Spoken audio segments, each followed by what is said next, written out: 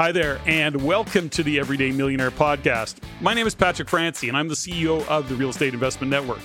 In addition to being a business owner, I'm also a real estate investor, I'm a coach, I'm a husband, I'm a very proud grandfather. And along with that, I'm also committed to stretching beyond what I've already achieved and of living a fulfilled life by continuing to make a positive difference in the world. I invite you to join me to listen in on the Everyday Millionaire podcast as I interview and have conversations with seemingly ordinary individuals who have achieved some pretty extraordinary results, whether it be in their life, in their business, in real estate. And it's here where I'm going to delve into the details of their journey, along with the paths they've traveled to get where they are today, and as importantly, where they intend to go in the future.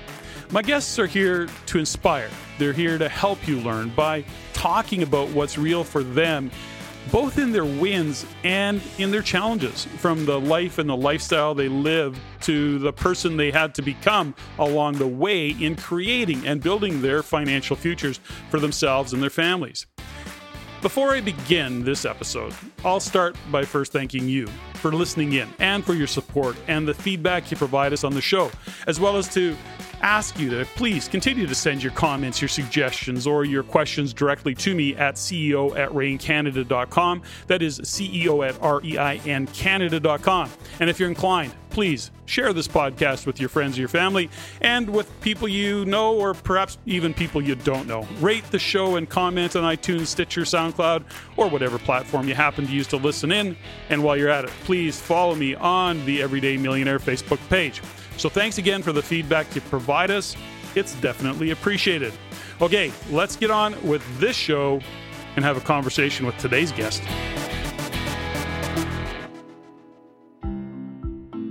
For the past 20 years, Kim Daly has been helping people realize their dreams of business ownership through franchising.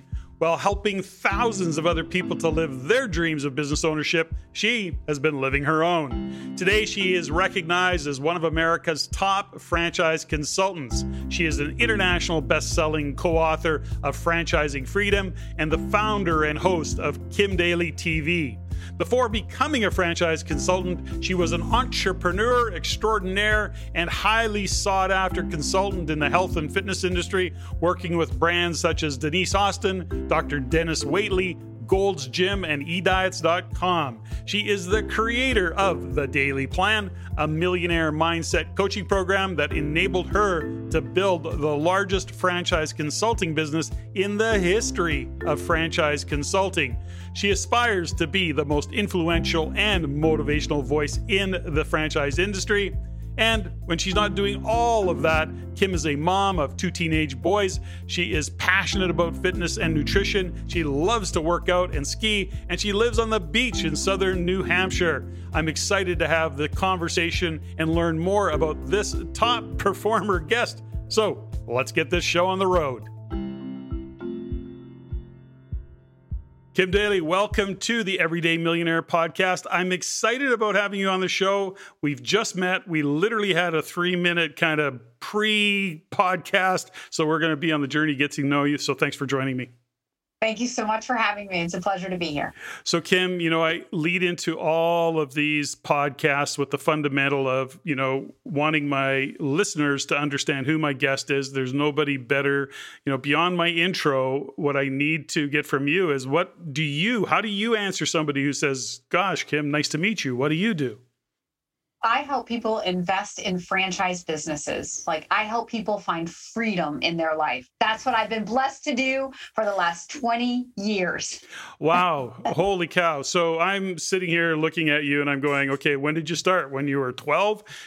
So good for you. And tell me a little bit about the whole franchise thing and how you got started in it. Now, there's a number of questions I want to go with, by the way, but let's just start there. How did you get started on that journey of supporting potential franchisees?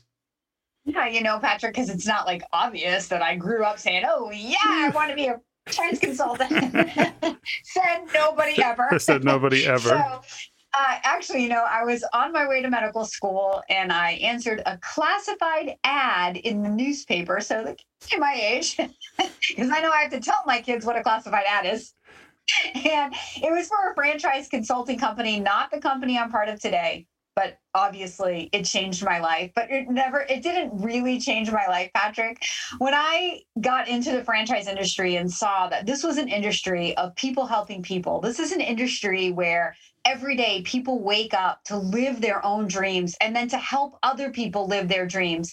I found what was always inside of me. I found my people. And I have become an entrepreneur. I am a franchisee. Now I'm a coach to help other people become franchisee. So it just was exactly where I was always meant to be. I just thought it was a deviation, but I think I ended up exactly where I was born to be. That's so fantastic. When we find that niche that lights us up every day, get to be a contribution, get to have significance, get to really make a difference in the world. That's very cool. So good for you.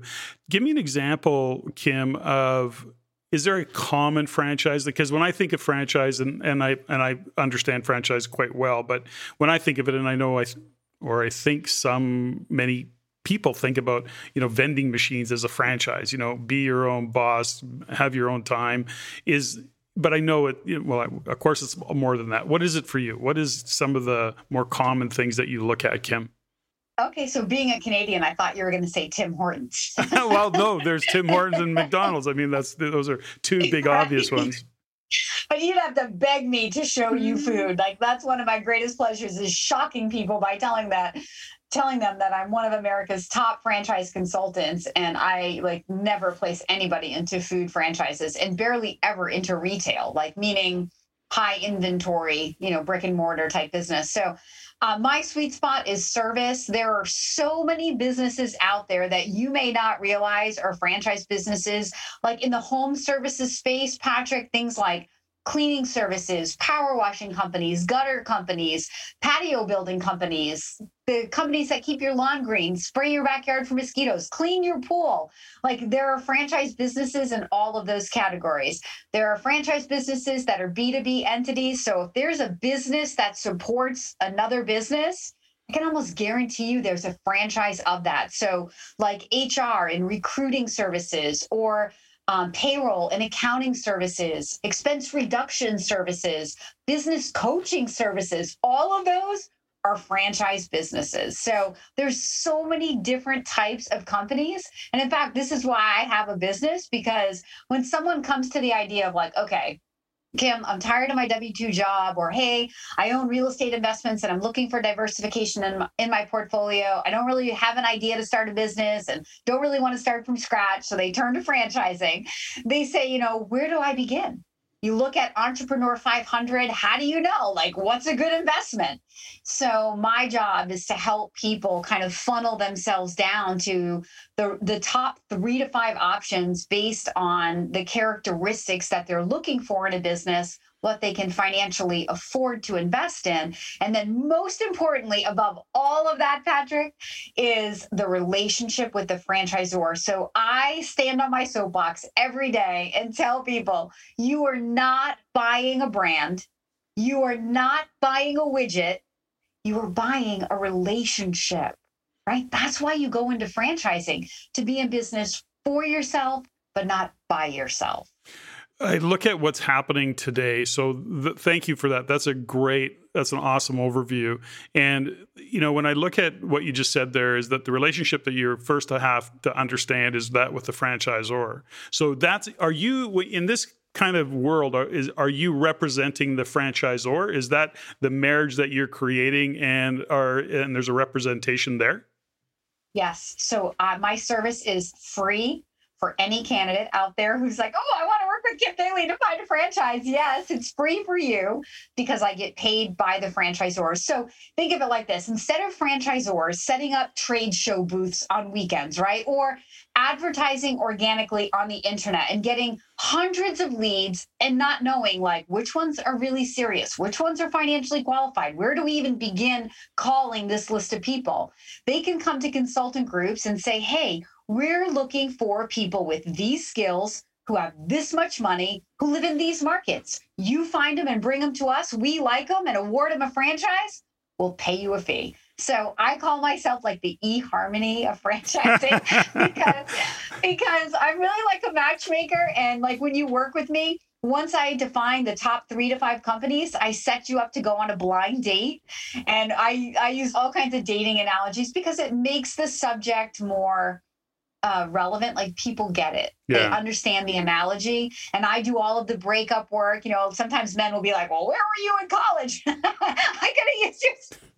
So that's terrific. Now, when you look at what you just said there, Kim, and I'm wondering, given what's happening economically, and this whole conversation or trend, we'll call it, what was referred to as a gig economy, but then we look at what's happening economically, and people going, I'm afraid I'm going to lose my job, or I have lost my job. I don't know what my future looks like if I continue to try and live under this umbrella of security by working for somebody. Give me some kind of perspective of, is the franchise business a booming business because it opens the door for people to actually kind of live a different set of dreams, or to become that self-employed individual where they're not worrying about, getting laid off or having to be in corporate politics, for example? Give me some idea of who the clients are these days, and has it changed since COVID? It's an awesome question. So a long time ago, Patrick, a mentor taught me, in good times and bad, the franchise industry grows. What people invest in and their motivations for investing will change, but the end result is they invest. So in a really good economy, people want a part of that American dream or the Canadian dream, right? They want to build their own future and have that control. And so they're investing, and they might be investing more in, the fun businesses, the want-based businesses. In a bad economy, people fear losing their job. And so they're recreating stability. They lose money in the stock market. They've got to rebuild that net worth. And so they're looking to recreate and, again, get control. And so what they invest in may be different. They may be looking more at essential services if there's some risk aversion due to a recession. But the end result is they invest. There's always going to be an investor looking to invest. And, during the pandemic, my business never shrunk at all. From 2019 to 2020, I produced exactly the same number of investors. And then in 21, it went way up. And this year, I think it's going to go even higher based on the first 6 months of the year where we are so far. So things are like looking way, way up right now. But that's a different conversation. I think the reason that people are roaring back is whenever people feel suppressed, right? The opposite happens. Like if the government is pushing down, then people fight back for freedom. And that's just what I'm seeing. People are just looking for ways to control their financial future, to build cash flowing assets, to create more tax advantage so they can pay less tax, to build that stable, predictable income for themselves and their families. So, to answer your question, it's yes, the industry is growing. People are investing in all different types of businesses. It's so individualized to the investor. You can say the theory that in a good time, people buy wants, and in a bad time, people buy needs. But look, I helped people all during the pandemic invest in fitness. So you're like, fitness? Those clubs weren't even open. But you know what?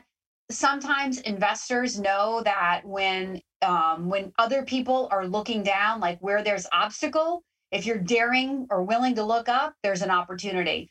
And it was really the perfect time to invest in certain businesses, because as the mom and pop businesses closed, never to reopen, those landlords sitting on those leases were very aggressive with leasing terms, with paying for build outs, in some cases 100%. So I had some fitness franchisees who invested in, late 2019, getting their first club open around February of 2020, only to close their doors. But with strong leadership by the franchisor, went on to open multiple units in 2020, just for all the reasons I just mentioned, because the leases were at historic low rates. And if you could have the guts to do it, you could get the best lease, which is only going to make your business that much profitable when the world came back. So you talk, that's so interesting, Kim. And you just said something there that, we look at somebody opening a store or whatever, look, we'll call it a store, we'll call it a gym or whatever it was in that case, where strong leadership from the franchisor kicked in and they were able to actually get through that downtime. Give me some insights into if somebody's looking at a franchise and working with you even on a franchisor, what are you looking for? How are you bringing a franchise forward and having a discussion with a franchisor? I mean, I'm assuming you're doing some level of diligence so that you're not coming forward with a franchisor that you're not confident in or doesn't have a track record that you would like to see.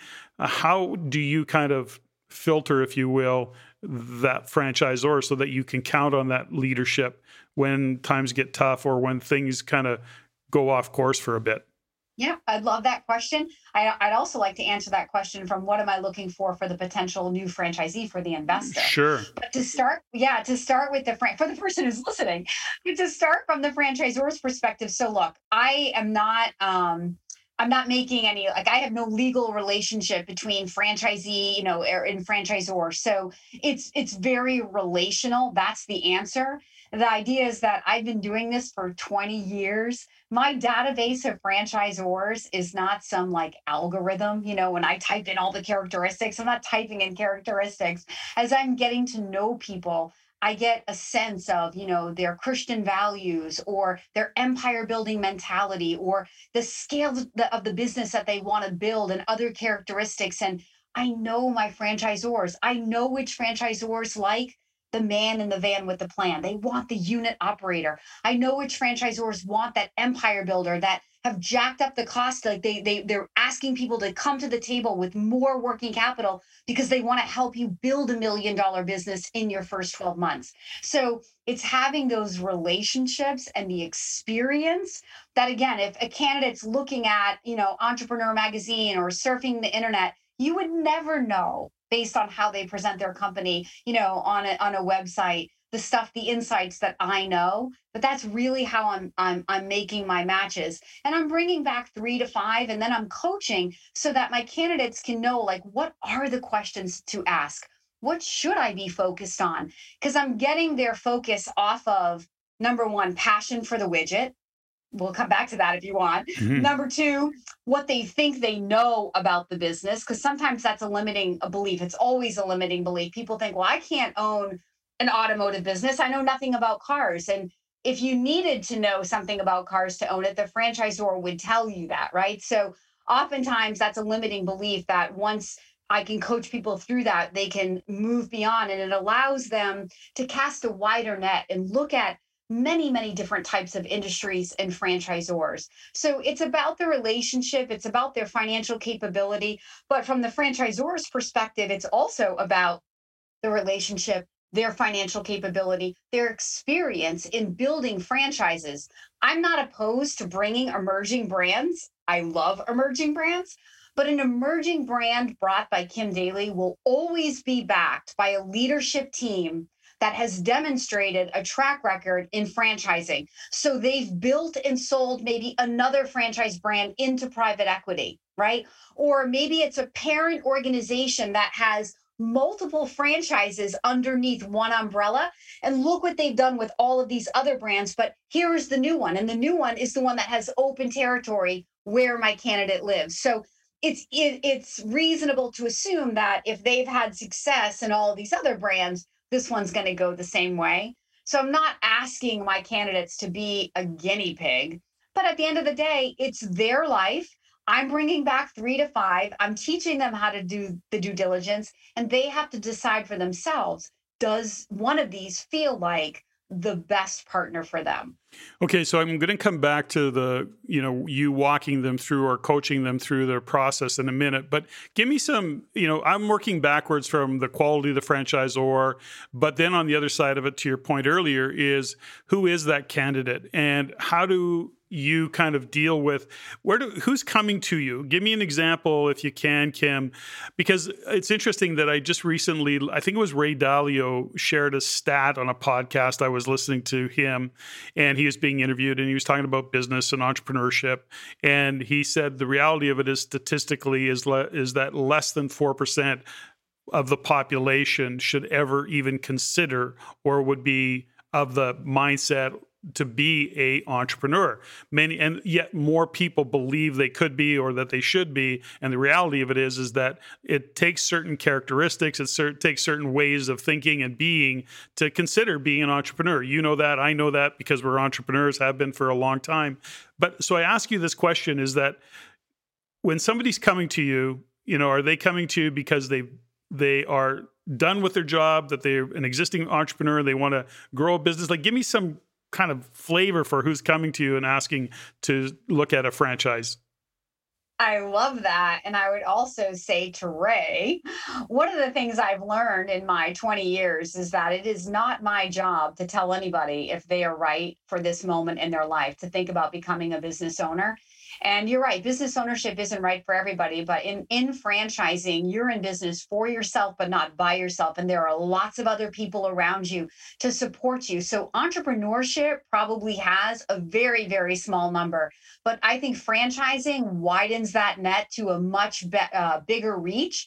I think anybody who comes to the idea of wanting freedom for their freedom for their future, to build a legacy for their family, to diversify their real estate portfolio, to build cash flowing assets, someone who's built a life in corporate America and is retiring, but has still got more in their gas, in their engine and wants to keep going.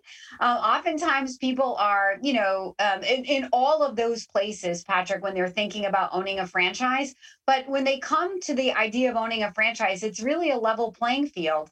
Because if you're partnered with the right franchisor, while success is not guaranteed, if they have a proven track record and you wake up and do and execute on that plan, it's reasonable to assume that you can be successful. Now, there's a lot of other factors that go in. I mean, if I'm nothing, I am a mindset coach. And I say that the biggest determining factor of your success will be your mindset more than what you physically do. And I've proven that through my own business and I've proven it to all of my candidates. But to sum up everything I just said, like, we never know who's going to go on and become the successful franchisee. There are people, I have videos on my YouTube channel, which a little shameless plug is Kim Daly, DALY.TV.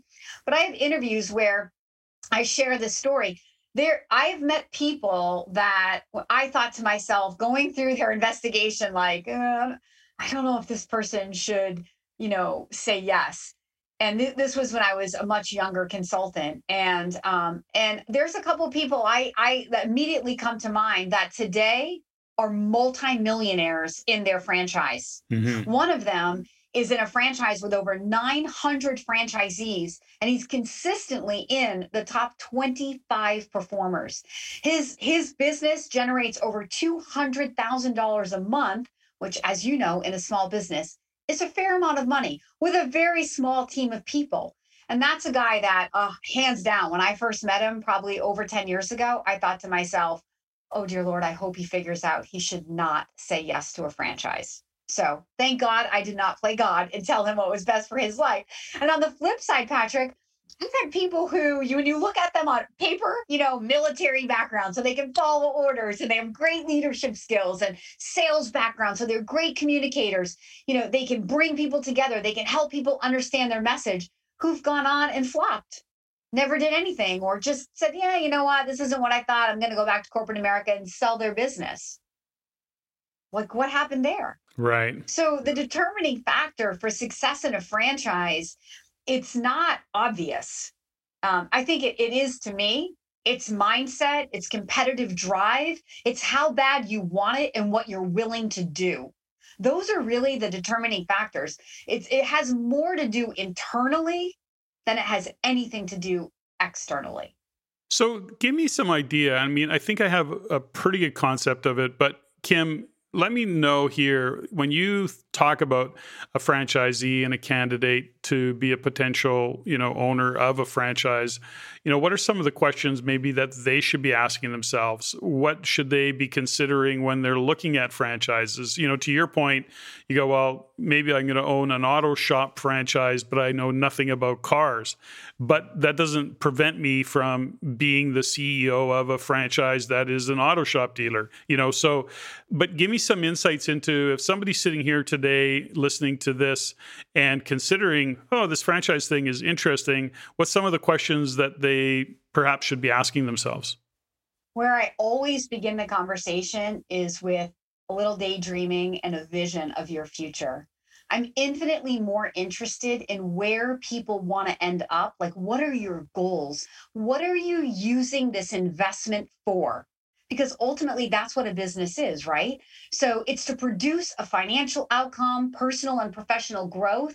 So if you can define for me the type of owner that you want to grow into, meaning I envision being a business owner who creates jobs in my local community, where when I come to work every day and inspire my team and make the payroll, I know that because I dared to live my dream, I'm feeding 20 families in my local community or whatever, like that type of a mentality. Or somebody who says to me, I want to build a business that my teenage children can grow up in and work in. And then over time, as my wife and I transition, leave it to our kids. So I'm more interested in what people are using the business for. Financially, what are you striving to achieve? And whether it's monthly, income or annual income, are you starting out full time? Are you looking to be a semi-absentee owner, meaning a part-time owner where you work really on it, but you manage teams of people who work in it?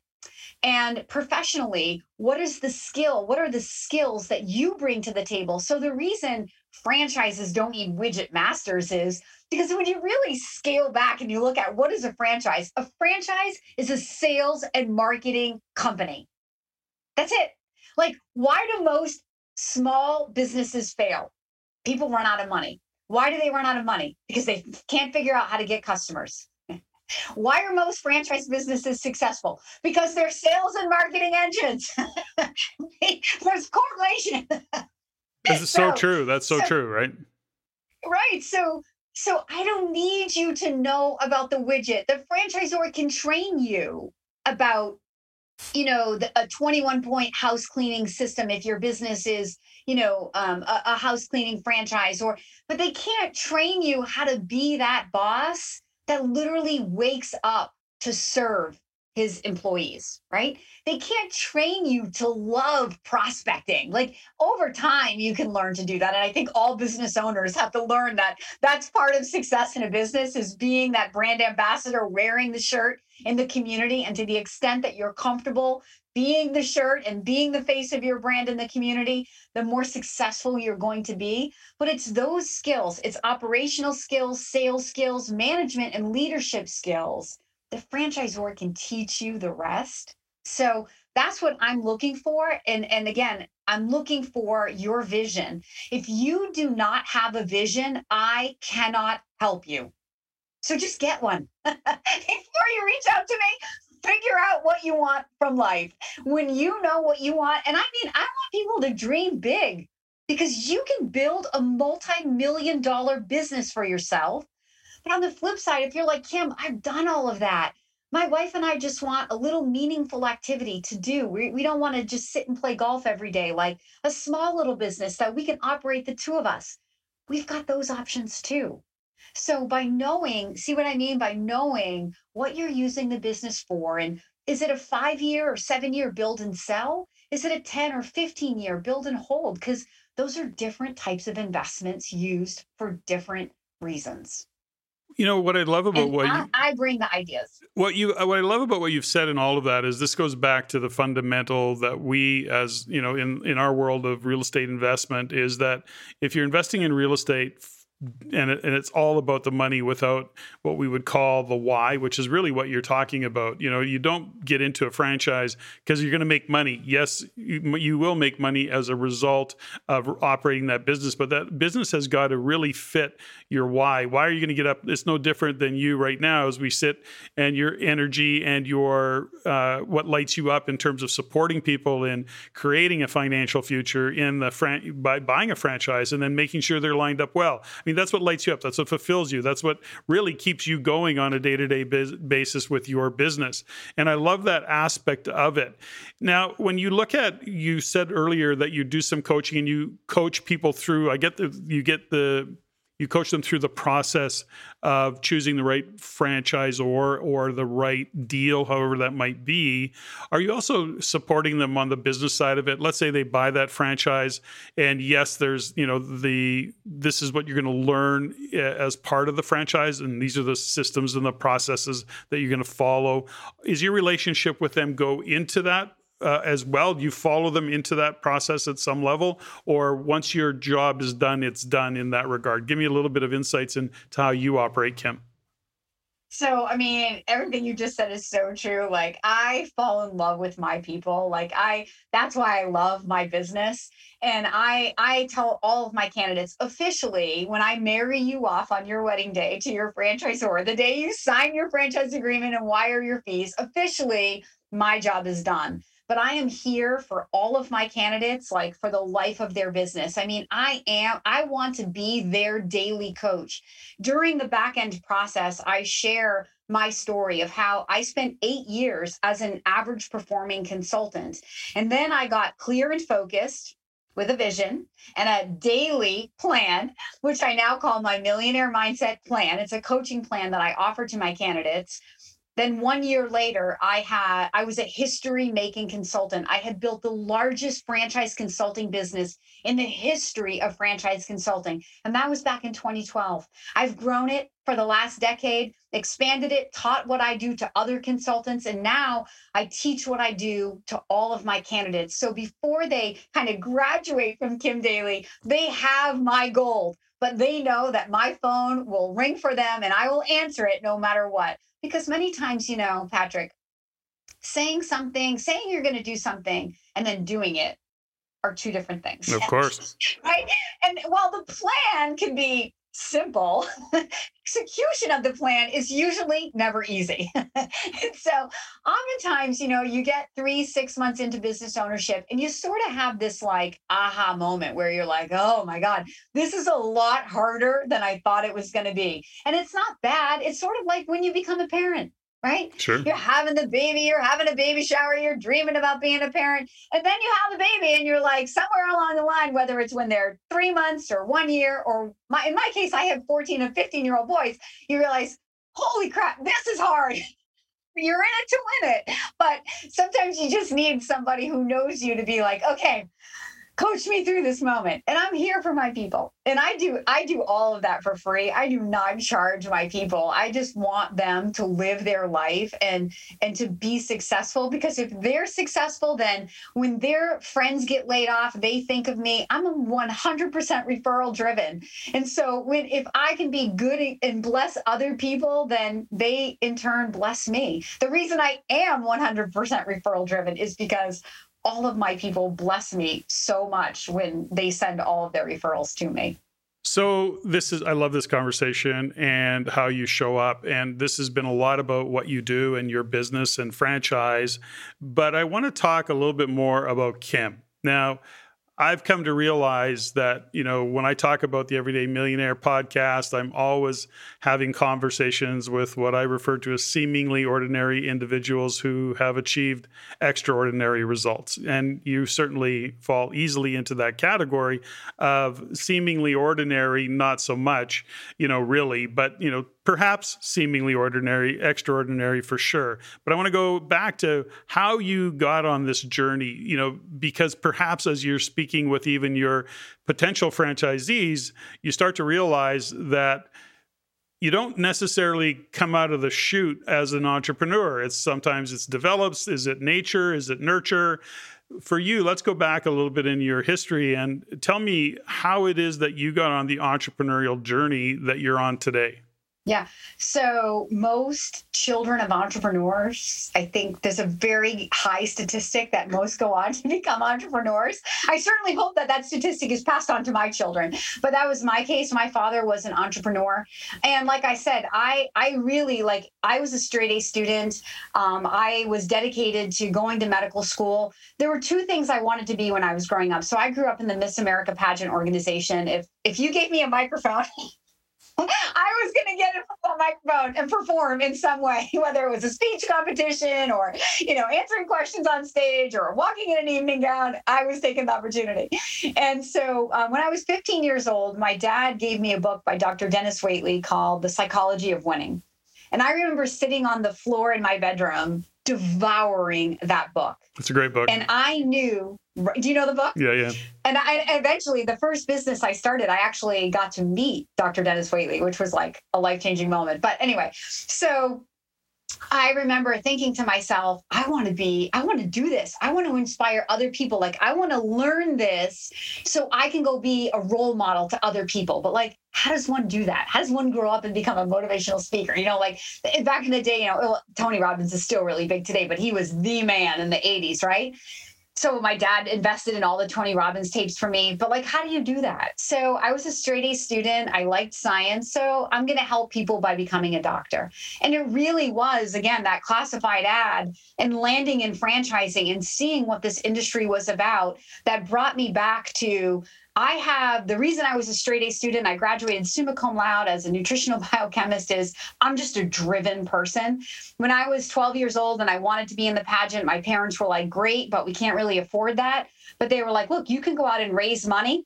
I wasn't shy. I started knocking on doors at 12 years old, asking business owners, telling people who I was, what I wanted to do, and asking them to sponsor me. My parents never, after 12 years old, my parents never paid for any gowns or trips or anything. And I competed for 12 years. So I got good at asking people to help support me in my cause. And that was just part of my journey. Looking back, my parents not being able to help me financially was a blessing. Probably at the time, I probably didn't love that I had to go out and raise all that money myself. But looking back, it created the opportunity for me to talk to anybody, to sell myself, And when I went to Boston College, I was looking for an on-campus job, and they had the BC Alumni Fund. So I went on to become the #1 telemarketer for the Boston College Alumni. I found out that I was very competitive. If you dangle a money goal in front of me, you're all over it. I was going to win every time. That's fantastic. So, I think it's all of these things adding together, Patrick. It builds the story to what I'm doing today. But I think it's important to, look back on that as we share with, listeners some insights that you gain through that time. And, some of it's, I guess, philosophical or, some maybe even esoteric in some regards. But ultimately, as a young girl growing up, you were challenged to do those things. For whatever reason, you were, driven to have that outcome. But I think that behind all that, there's probably an important aspect of it, which is that your parents didn't shut you down either. They didn't say, no, we don't have the money. They said, no, go figure it out. And when you came up with whatever ideas that you came up with, which I'm sure were creative at times, they weren't making you wrong and or suggesting that you couldn't do that. That's what I'm getting from that. Is that in fact the case? It's so true. My parents were incredibly supportive of all of my goals. They still are today. They never stood in my way. They always just helped me figure it out. Yep, it's so true. And growing up, and I've always been like very competitive with myself, driven myself. I was a swimmer, a competitive swimmer, and a state champion swimmer. And it was hard to make friends. And I mean, my dad, there are isms in my life that I give credit to my father for. Like, I would come home crying sometimes because girls could be super mean, when you're a teenage girl, and you want to be a person of excellence, and you want to be a role model. And that can be misinterpreted at 13 and 14 as conceited or whatever. And my dad, the number one thing he used to tell me was, Kimberly, eagles don't fly in flocks. And even to this day, I just turned 50 years old. That will never leave my mind. And it's so true. And, when you hear that, like, truly successful people keep their group of friends really small, there's a reason for that, right? Because not everybody has your best interest at heart. But at 13 years old, that message still worked for me. Another one that he always said was, the difference between good and great is inches, not yards. And I was a swimmer, so he's always relating it to, the difference between gold and silver is 1/100th of a second, Kim. So you think that, like, it's successful people have successful habits. It's just doing the little things consistently and with excellence, because everybody won't do it. But if you're the one who's willing to do it, you can be that winner. And those are just two little golden nuggets that I've carried with me through my entire life. And how true are those things? It's so true. It's fantastic. Now, just out of curiosity, did you have siblings, or were you only child? Where were you in that world? So I'm one of four. My oldest brother I was going to bring this up earlier. There is something to my personality, which of course we harass my mother about all the time, to which she says there's no truth to it. And we just all roll our eyes like who her favorite child is, which it's not me, by the way. We'll just leave it at that on this podcast. We'll say it's my little sister. But my older brother had special needs. And then my little brother, so my youngest sister came along like years later. So there was three of us, and then a big break, and then another sister. And then my younger brother at the time, like we used to joke, like he could do no wrong. So I had to be the overachiever for anybody to even recognize that I was there, And my dad would always say, "Oh, you were Miss Independent." And I'm like, "No, I was independent because you were too busy worried about Shane, my brother with special needs. So if I didn't figure out how to feed myself, I couldn't eat." I can get my parents going so good. And now as a mom, I totally know none of it's true, but it's still fun to harass my parents about it. Of course it is. That's the fun thing about being a parent and of course, having parents that you can still have these kinds of conversations with. I love that. Now, as I'm listening to you, Kim, there's an aspect of it that, I get your drive and I understand that, you had outcomes, you had goals, you had dreams, you had aspirations.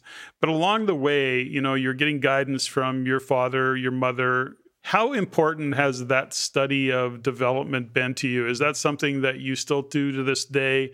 Is the study of, personal, professional development, has that always been on your radar as things to do? Because as a young girl, you were achieving a lot of things and just probably doing it out of sheer tenacity. But was there also study that you were drawn to or went to by nature? What was it for you? It's such a beautiful question at the heart of everything that I am. So I have videos on this on Kim Daly TV, because when I say that I'm a mindset coach, like I tell everybody that I work with, you will become $1 million business owner when you become the business owner worthy of the $1 million business, right? You have to sow the $1 million seeds to reap the $1 million seeds. So what does that mean? What it means is working on the inside. I just made a video about, there are all these external factors that people want to blame or feel victim to in their business: the economy, their location, their franchisor, their competition. But the reality is, if you can control certain things inside of you, you don't have to worry about anything external to you. And I've proven that to myself in my business. So to answer your question, it's all about personal growth. The more that I read, study, meditate on, open my heart to, experiment with, the more I become, the more I can give, and then the more I receive. So, I have affirmations right here under my desk. I recite. I'm like big. I try anything. If I hear a really good idea about how somebody achieves something miraculous, like I am super passionate about miraculous healings. And I study all kinds of alternative healers I crave the ability to learn that for some reason, to really understand. I know I already have it, but to let go of the resistance that would allow me to do that. But what's so fun about pursuing that and being passionate about that is everything I learn, when I turn it into business language and try it in my business, it's the exact same thing, right? It's like letting go of the resistance. So many people have small dreams because they're afraid to dream big, because they're afraid of being disappointed. They don't feel worthy of it. But it's like, let go of all that stuff and just dream with reckless and abandon about how big your life can be, and believe. Instead of talking yourself out of it, talk yourself into it. Because what if it could happen? And I'll tell you, this is a true story of how I used affirmations. So in 2019, I read a book by Joel Osteen called The Power of I Am. And so it's all about affirmations. So I said, okay, I'm going to try the affirmations. So one of my affirmations was I wanted to write a book, which we talked earlier about being a writer or a talker. Yeah. So then you're going to enjoy this one. So I said, so I'm writing out the affirmation. I want to be a published author, but I'm like, I'm a big dreamer. I'm like, I want to be a New York Times bestselling author. I'm like, nah. I am an international best-selling author. So I've never written a book, Patrick, but this is how audacious I am. I write on my affirmations, I am an international best-selling author. So I wrote it to inspire me to sit down and write the book that's inside of me. Well, at the end of the year, I never got inspired to write the book. So I took that one off my list for 2020. In July, but the wheels were already in motion. This is by the law of attraction. So in July of 2020, a publisher from the UK found me. He said, we're collaborating on a book on franchising. We found you on LinkedIn and we looked at all your stuff and we think that we would like you to participate. Would you like to participate? And I said, okay, like I only have to write one chapter? Okay. And I was not in any way correlating this to my desire to be a published author. So for some reason, it just didn't dawn on me. So I write my chapter, which of course is on mindset. And I turned it in. So he's in the UK. So we Zoom so we can see each other. So we're over Zoom and we're talking about it. And he's preparing me for like all the things that we're going to do to market the book. And he says to me at the end of the call, he says, Kim, I just want you to get ready, because every book that we've published with a group of experts like you has gone on to become an international best-selling book. I love that. Yeah, those are great stories. Love that. I'm telling you, I sat there with goosebumps all over my body, fighting back tears, because I didn't want to tell him like what, but this was a life-changing moment. I have more, but this is one very true life-changing moment. So that book was launched over Labor Day weekend. Within the first 7 days, it sold 300,000 copies. It was published in 12 languages. It was number one in the US, number 1 or 2 in the UK and Australia. And it went on to become an international best-selling book in 7 days. That's fantastic. So now I could say I am an international best-selling author. And you know what, Patrick? Brilliant. I didn't even have to write the stupid book. Brilliant. Very, very good. It's interesting that you bring up, a point, and we see this all the time. I've been a small business coach and a real estate coach and an investor, all of the things. I've been a business owner for 37 years, worked with many small business owners. And I know my own struggles have always been, and it's something that you brought up, is that you really do need to become the person that you need to be to run the business that you dream of, or that the vision you have for it. It is the old case of that it's not the goal, it's who you need to become to achieve the goal. That really is. My wife is a mental performance coach, an Olympic class mental performance coach, has been to 3 Olympics, worked with hundreds of athletes over the years, but really understanding that the outcome, that moment in time, that gold medal is literally a moment in time. And who do you need to become to have that moment in time? And the journey that you go on is really about it's less about, well, I shouldn't say that. There's a part of it, it's about what you do, but it's also about who you are being while you do it. And to your point around all of this, I think it's so interesting, and I got a couple of questions for you around it. It's so interesting to recognize that when you're talking to a franchisee and they're afraid to maybe dream big, do you see some of the blockage? And I want to get into it because I think listeners can appreciate it. Do you see some of the things that get in their way?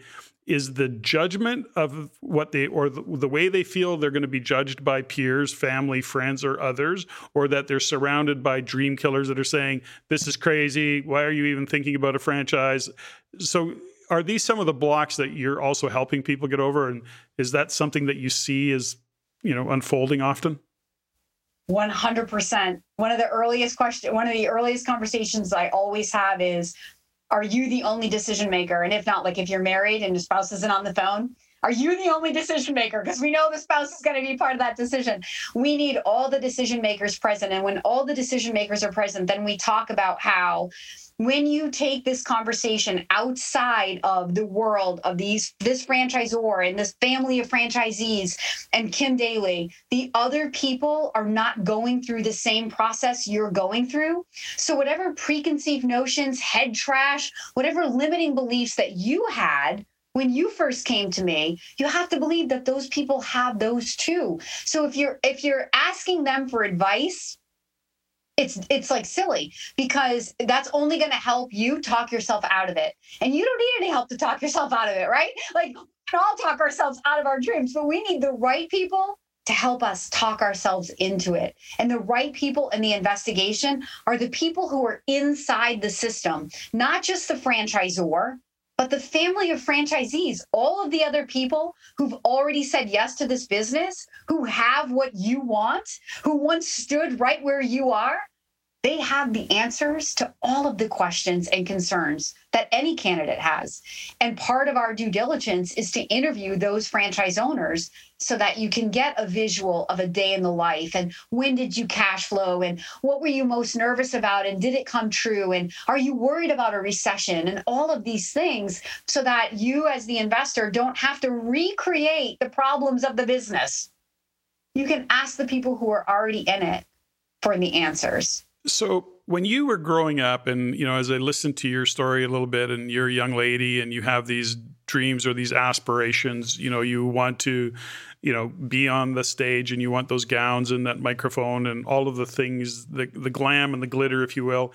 I mean, those are big dreams for a young girl and to take on.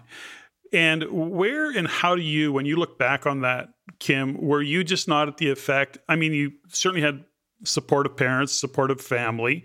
Your brothers were probably teasing you, or maybe your sisters. I don't know. But my point is that were you just built that way to take that on and go, no, nothing's getting in my way? Or how did you deal with the teasing that you got and all the things? And I know your dad helped you, but what was internally, do you think now in hindsight, in reflection, because you've talked to thousands of potential entrepreneurs who are constantly trying to talk themselves out of doing it. Like, what was, you know what I'm saying? Like, what was your conversation, internal dialogue, and how were you busting through it? It's still it's so funny because I'm a very extroverted social person. I love people, but I spend a significant amount of time alone just for that reason. Because I do find it hard to not judge myself or the size of my dreams or goals, not anymore so much because I've just gotten over it, but through the years, where I wanted to achieve more than people around me, or it was just in me. I just knew that I was built for something more than what I was currently living with. And so you have to kind of get strong within yourself. But that also goes back to the reading, the spirituality, the meditating, prayer, and just building your own faith in yourself and in God, and keeping your dreams to yourself. When I first broke free and built this history-making business in the franchise that I'm in, I told nobody. I had a mentor, and my mentor and I were the only ones that knew. More because the goal, I didn't know at the time that it was a history-making goal. Thank God, because I might have like talked myself down from it if I had known. But because I didn't want anybody to fill my head with anything negative. I just I had a hypothesis, like what would happen if? And instead of, again, talking to people about it who would talk me out of it, I just every single day came to work and talked to myself as if I had already done it. And when the CFO of my franchise, FranChoice, reached out to me and told me, because I stopped counting in the fourth quarter, so I was dangerously close to my financial goal.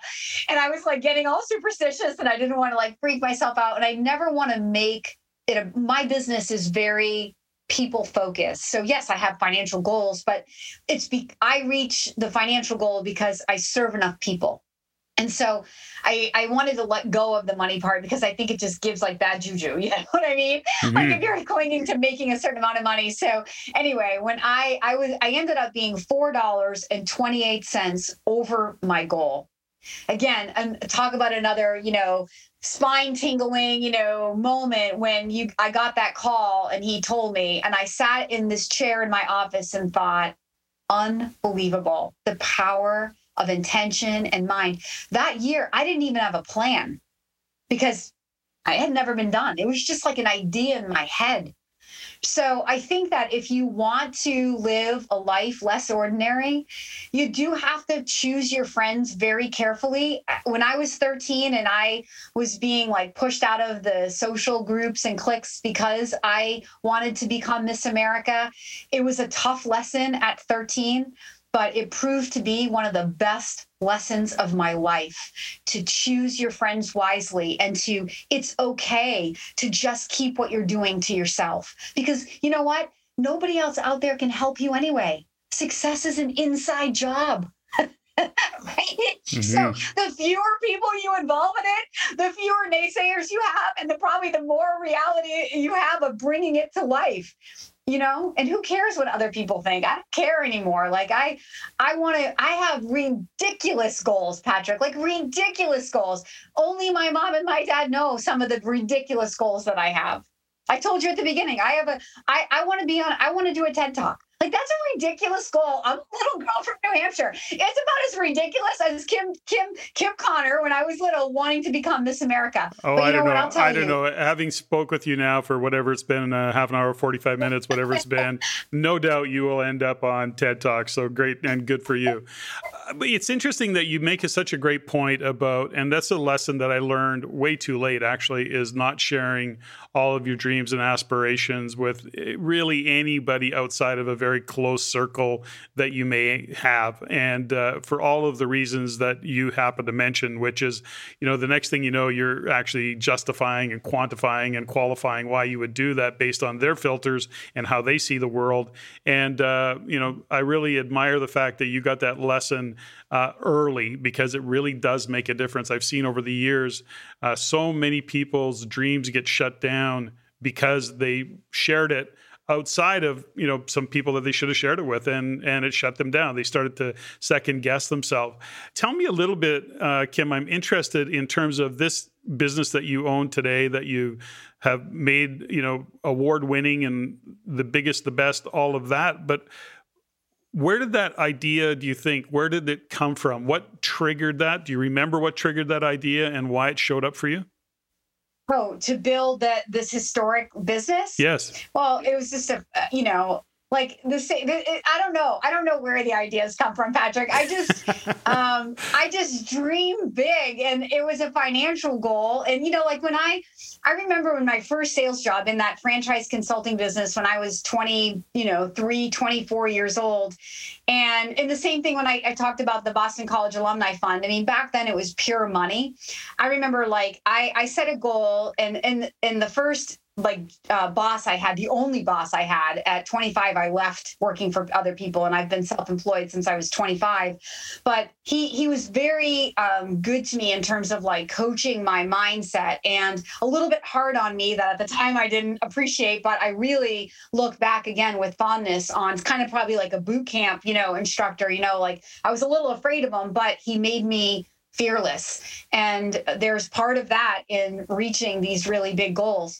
But so he would set a goal with me, a financial goal. And I said, I want to take home a commission check of $10,000. And I remember when I got that check, I went out and I bought my first piece of beautiful jewelry.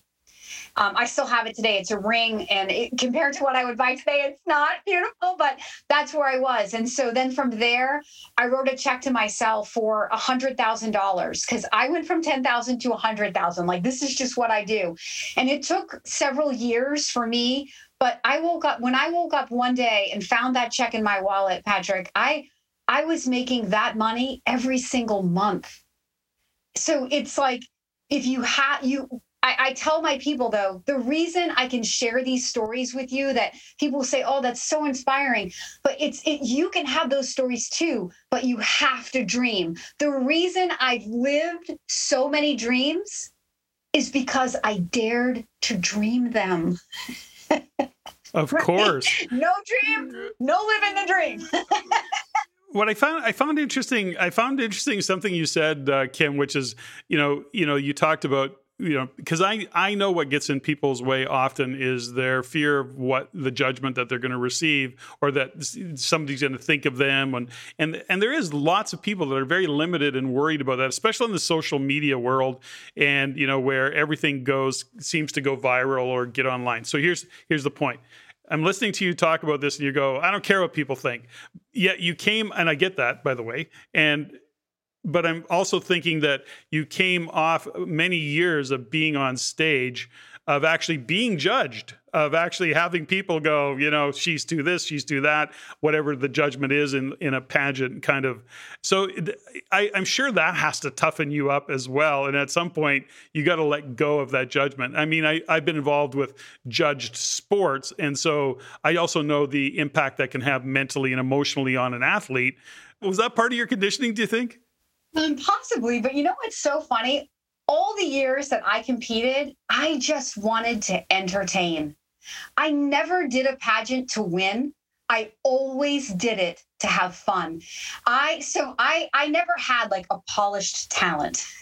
So I hired an acting coach because I can sing well enough, but I'm not an opera singer, right? Like, I can dance well enough, but I'm not a ballerina. I'm not built like a ballerina. I'm muscular.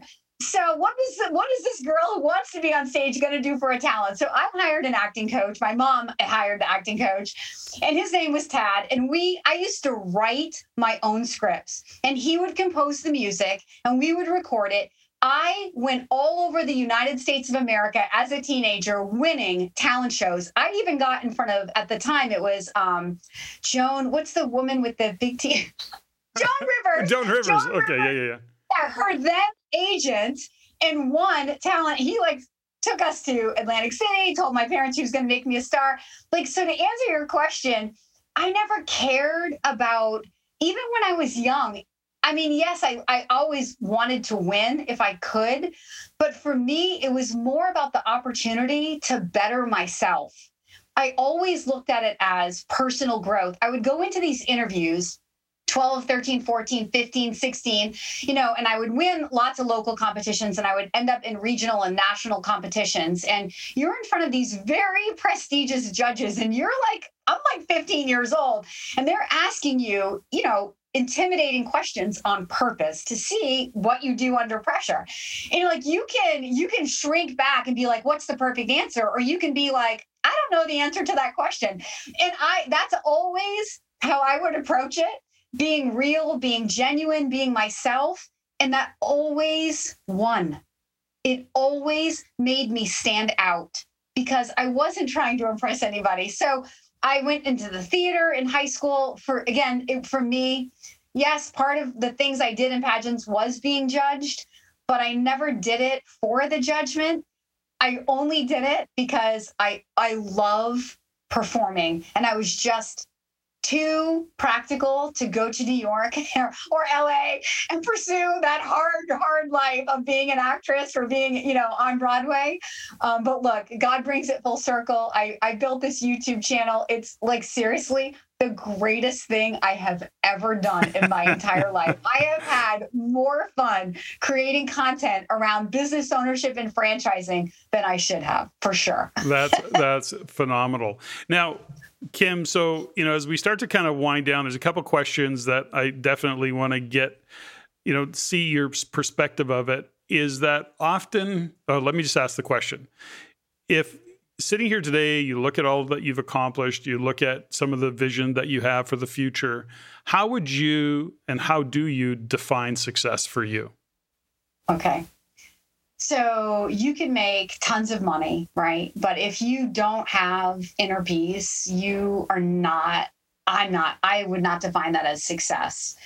My success is, I define my success when things like that international best-selling author book come to me. I didn't even have to effort for that, right? Like when I can coach other people to know, like, to what I've done in my business and give them the science of what I've done, and they go out and they do it and they write me a testimonial or they call me to celebrate and they give me that satisfaction of like, I knew it can work, It's not just for me, but it's for other people. That's success. When I can share a life lesson with my kids and they'll actually listen, which is very rare because they're teenagers and they're not as open as I was with my parents. But that's success. But I think at the end of all of that, it's being happy, right? It's waking up every day. I never say have a great weekend to anybody. Because I don't really care if it's Friday or Monday. It's all the same to me. I do not begrudge my work days. I live to come to my office and help people as equally as I live to get on an airplane and take a vacation with my family. And I think that is the best definition of success. It's what I would absolutely want for every single investor that I work with. It's interesting, and that's great, by the way. I heard a definition of success. I've recently been asking this question because I start to realize that few people have a definition of it. I actually had to, at this point in my life, being north of 64, looking at what I'm doing, I'm going, how do I even define my own success these days? How do I actually measure it? And can I measure it? And so I was going through this whole kind of self-reflection, and then having interviewed so many guests and talked to so many people.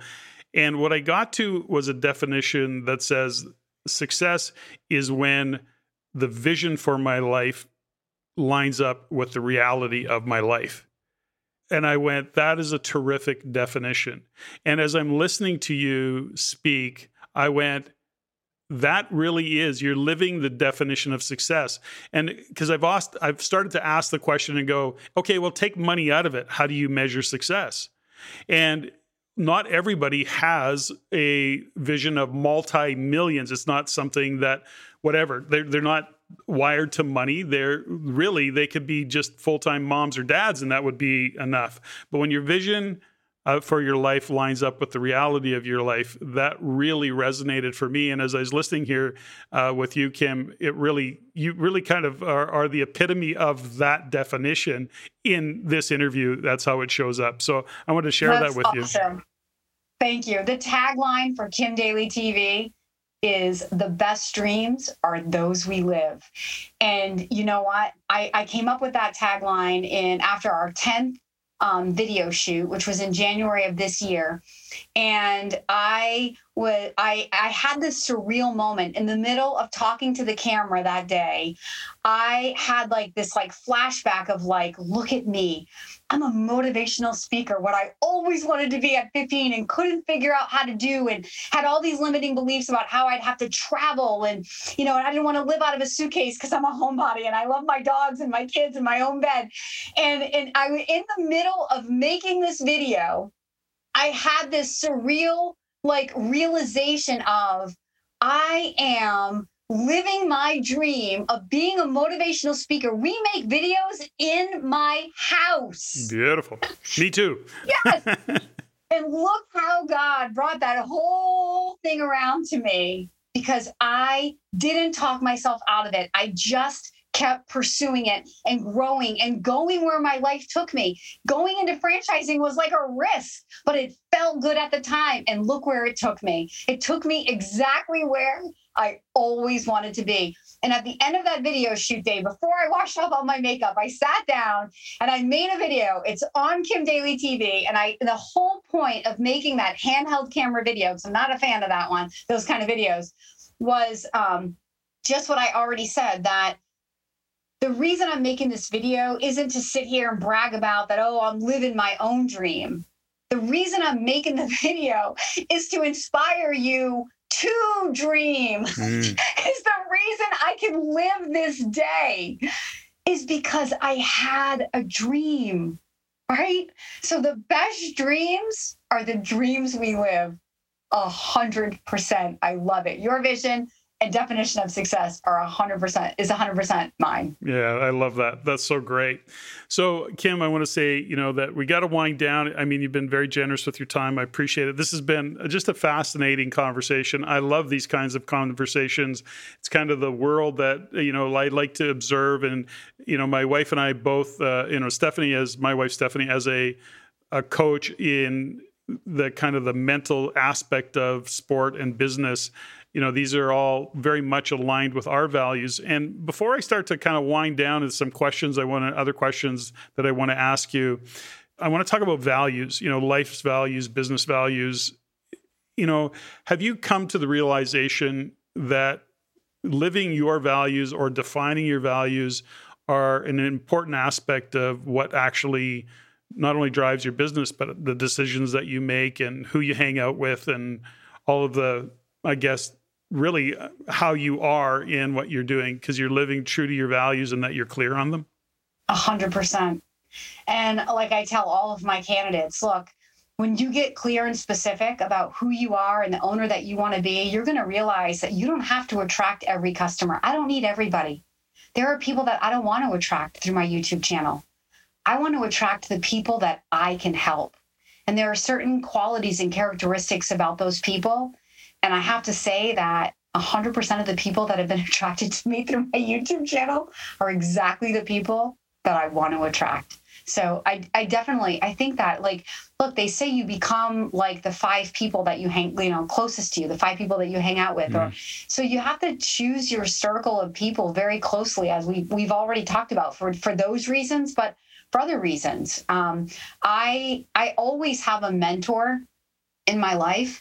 And it's usually a man, which is sort of interesting, but I outgrew, like, one of the mentors I had, our lives just went different ways. And there was a period of time where I was like, gosh, God, I want this kind of a mentor. And I wanted somebody really big, somebody who really knew how to build big value, because big value in the world turns into big dollars, which is really funny. I want to say this, like, it sounds like I'm super money motivated, but you know what? I live a very simple life and I give away money. Like, my greatest joy in life is donating money to people. Like, I mean, I bought strangers cars. I do crazy things. But when you define success, like when I can give money away to somebody, that for me makes me want to make more money.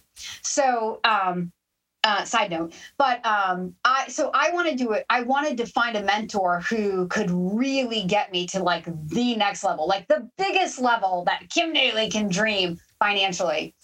And years ago, I had recorded a radio show with a local guy here where I live, somebody from the gym. And I didn't even really know the value of his show. He was just somebody that goes to my gym and he was like, hey, I think my audience would be interested in franchising. We recorded it, whatever. I was happy to do it as a favor for him.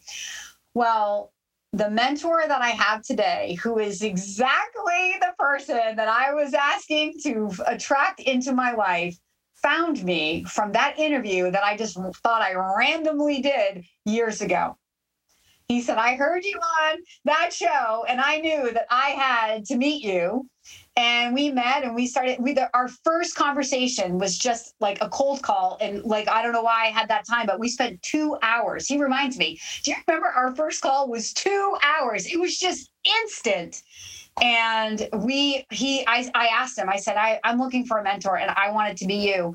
And he's been my mentor now for 3 or 4 years. Wow. And he just helps me, not just with like strategy and vision for my business, but like, I call him when I'm having a day where like I can't get myself into a good headspace, and it happens once in a while. Like I'm pretty powerful, but sometimes you just like can beat you down. Also, Kim, you're a mere mortal after all. I need somebody to like help me. He is the most I think I'm an abundant thinker. He makes my thinking look small, and I talk to Jim, and he just immediately brings me right back. He always knows exactly what to say to help me get back into remembering exactly who I am and what I'm here to do. And everybody needs somebody like that. Like if you're going to own a business, you need mentors in your business, but you need mindset mentors. And I think I want to interview your wife, Stephanie. I want to know your wife, Stephanie, because what she knows is all the stuff that I passionately pursue in my free time. There's something that you brought up around mentorship and coaching, and we often see what gets in people's way is that they're not willing to invest in themselves and or pay a coach / mentor. And, when somebody pushes back to you in that regard, what is your response to somebody who says, well, I just can't afford it, or it doesn't make sense for me to pay a coach, or I can't justify it? What is your response to somebody like that, Kim? Because we see it, and I know you have as well, as coaches, you see it all the time where people just are not willing to invest in themselves. And we often say that, we can't want something more for you than you want it for yourself. And then ultimately you have to step up and say, this is what I'm prepared to do. But how do you handle those situations? Yeah, I think if you want to be the best at what you do, you have to have somebody who sees the game a little bit differently, like a coach does from the sideline, someone who's already been there and done that. I mean, in a franchise, you're paying the franchisor, right, to be your coach. But in addition to that, they're not mindset coaches. They're good operational coaches. Once in a while, they have accountability coaches, but I think everybody, and it's a discipline. In the beginning, we all need accountability coaches. And then eventually you get to where, you're accountable to yourself. And I don't need an accountability coach. That's for sure. I probably need a coach more to be like, you need to chill out a little bit more. Settle down, Kim. I just keep driving and drive myself nuts and burn out. But I think that it's the best investment you can make. In college, I was a personal trainer. To this day, I pay a personal trainer 4 days a week. Why? Yeah. Because when I go to the gym, he's up on the latest and greatest in exercise physiology and science, and he can make the most efficient workout for me in 1 hour so that I can keep getting stronger and better. And I don't pay him for accountability like other people do. I'm going to go to the gym with or without him, but I pay him for his knowledge. I pay him so that my time in the gym is effectively spent. And I think a business coach or a mentor is exactly the same. But it has to be somebody who's worthy of your money, somebody who, whether it's their, motivational style like me, or their practical style, or their knowledge of sales coaching, if that's your weakness in business, like they have to align with where you want to go. A couple of years ago, I was building a personal coaching program called the Daly Plan, or the Millionaire Mindset Coaching Program. And then, again, this woman found me through LinkedIn, and she actually reached out to me more to build a LinkedIn business. And I was like, well, I sort of, already have what I want from LinkedIn. But I said, what else do you do? And we just started talking. And then next thing you know, she sent me an invoice for $7,000, and I was paying her to teach me how to build my first coaching program. So, I know I love coaches. I always want to be coached because I can always grow. I'm an avid reader. I probably read 4 to 6 books a month. I Audible books. Yeah, I'm an Audible guy too now. Yeah, for sure. I always have earbuds. I can never yell at my teenagers for the earbuds because I always have earbuds at the gym, in the car, like any free time I have. I just love to read and grow. But I think that wasn't always how I was. Once I plateaued in my business and wanted growth, I realized I had to grow. Like I had to learn. I had to surround myself with people who were smarter than me. Where were they? They were on podcasts. They were authors in books. They're mentors like Jim. They're people. There are people out there that have what I want. I just got to go find them. They're not going to like always find me, Yeah, 100%. Love it. Kim, we got to start to wind down because I've really enjoyed this conversation. I got lots of questions I'd carry on to ask you, but let's get into what I call the rapid fire component of this podcast as we wind things down. Intended to have a little fun. They're very rarely rapid, but we'll go through them anyways. You said something about the fact that you're going to the gym, that you read a lot, but do you have some other self-care routines? How important is that self-care aspect of it for you? And kind of give me some insights into what your routine and your commitment to yourself is. Setting my mindset every morning is the most important part of my day. Like whether sometimes it's journaling, sometimes it's sitting quiet, it's some sort of meditation or prayer, or just like relaxing my mind and letting things just be.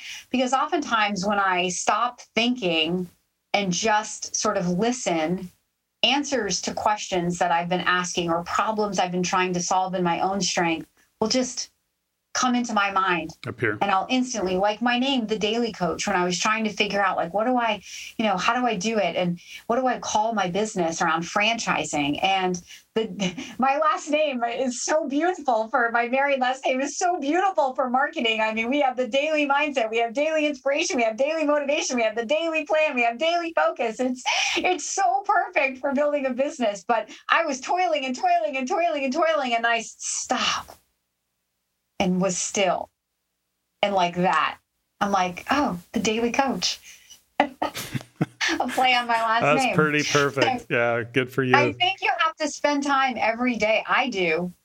And it doesn't have to be long. I love it when it's long, but I often don't have a lot of time. Sometimes it's 15 or 20 minutes, just setting aside. And at the end of my day also, my kids often find me, like I'll go up to my room around 9:00 and shut the door. And they know that, sometimes it's a full hour meditation. I love meditation.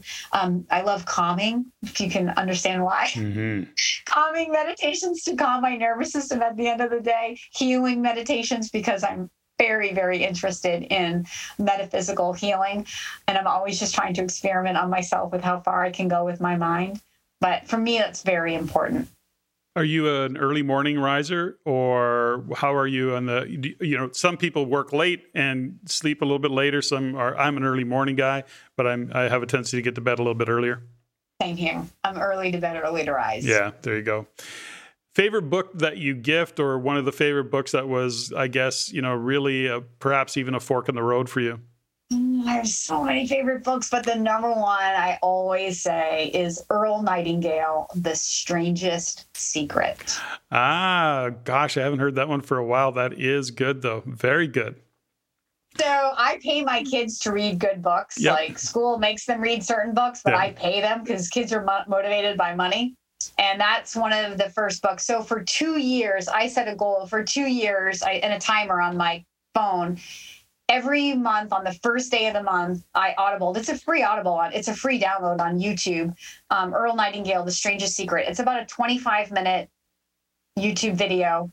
And I would just go for a walk or get on the treadmill every month for 2 years. I pretty much have the book memorized. But that book will change your life, because it was a constant habit of reinforcing to myself that what I'm thinking about and what I'm talking about, I'm bringing about. And it took a long time to really, really stop talking against yourself. The tendency is to complain. The tendency is to think about the things that you're not getting in your business, to focus on, the deal I lost today rather than the one I got, right? And if you audible that book on a consistent basis and you just follow the 30-day, what Earl instructs you to do, all of those little habits will change, and then you will have that winning mindset. Love it. Yeah. iPhone or Android? iPhone all the geez. way. Oh, okay. I'm iPhone too, but I was converted. Okay. What's it? Do you have a job that you do even though you hate it? Just you do it because you're good at it? Job that I do, laundry. Okay, good answer. Okay. Taking out the garbage. I don't know. I'm a single mom. There's a lot of jobs single moms have to do.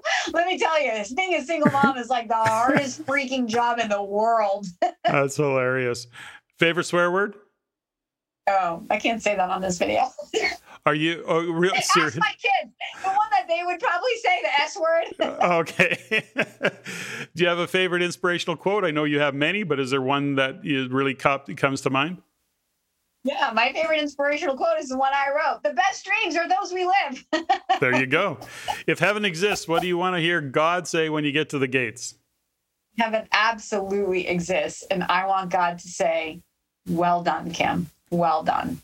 Room, desk, or your car? What do you clean first? My room, my bedroom. Overachievers are generally neat freaks, generally. So I neat everywhere, but my car, well, we ski and we live at the beach. Oh, okay. So my car can get pretty dirty and I can let it go. But then it's probably the dirtiest of the three, but the last I'm likely to clean. Favorite tune or band? Journey, all the way. Wow. Made my kids know the sound of Journey from I'm a child of the 80s. Old rocker. Okay, do you have a favorite movie? Jerry Maguire, 100%. Jerry Maguire, the first time I saw it, I hated the movie. And then I went back and I watched it and I realized all of life can be brought back to the one-liners in Jerry Maguire. I have a girlfriend and every single thing that happens in life, like there was a period of time where she would text me or call me and tell me the story and then tell me the line from Jerry Maguire that brought it home. So much wisdom from the late, great Dickie Fox and Jerry Maguire. You never even had to think about that one. So that's got to be right up there on the top of your list. And I mean, I'm a pain in the butt to watch that movie with because I know the entire movie, like line by line. It's bad. That's hilarious. Okay. And finally, Kim, what are you grateful for today? I think I'm so grateful for this time with you. I mean, I express gratitude every day. I love my candidates. I love my home. I love my dogs. I love my kids. I love my business. I love my health.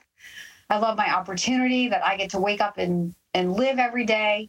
But I'm really grateful for this interview. You've asked some awesome questions. You've allowed me to share a lot about my business and myself. And I hope that your audience is grateful that we recorded this. I know my audience, they're going to love it. And I loved it. I am so grateful for having had the opportunity to have you join me on the show and get to know you a little bit better and to get to know you. I mean, we literally just met. So you really come into this whole world with lots of energy and lots of great insights into life overall, and I know that listeners are going to really appreciate it.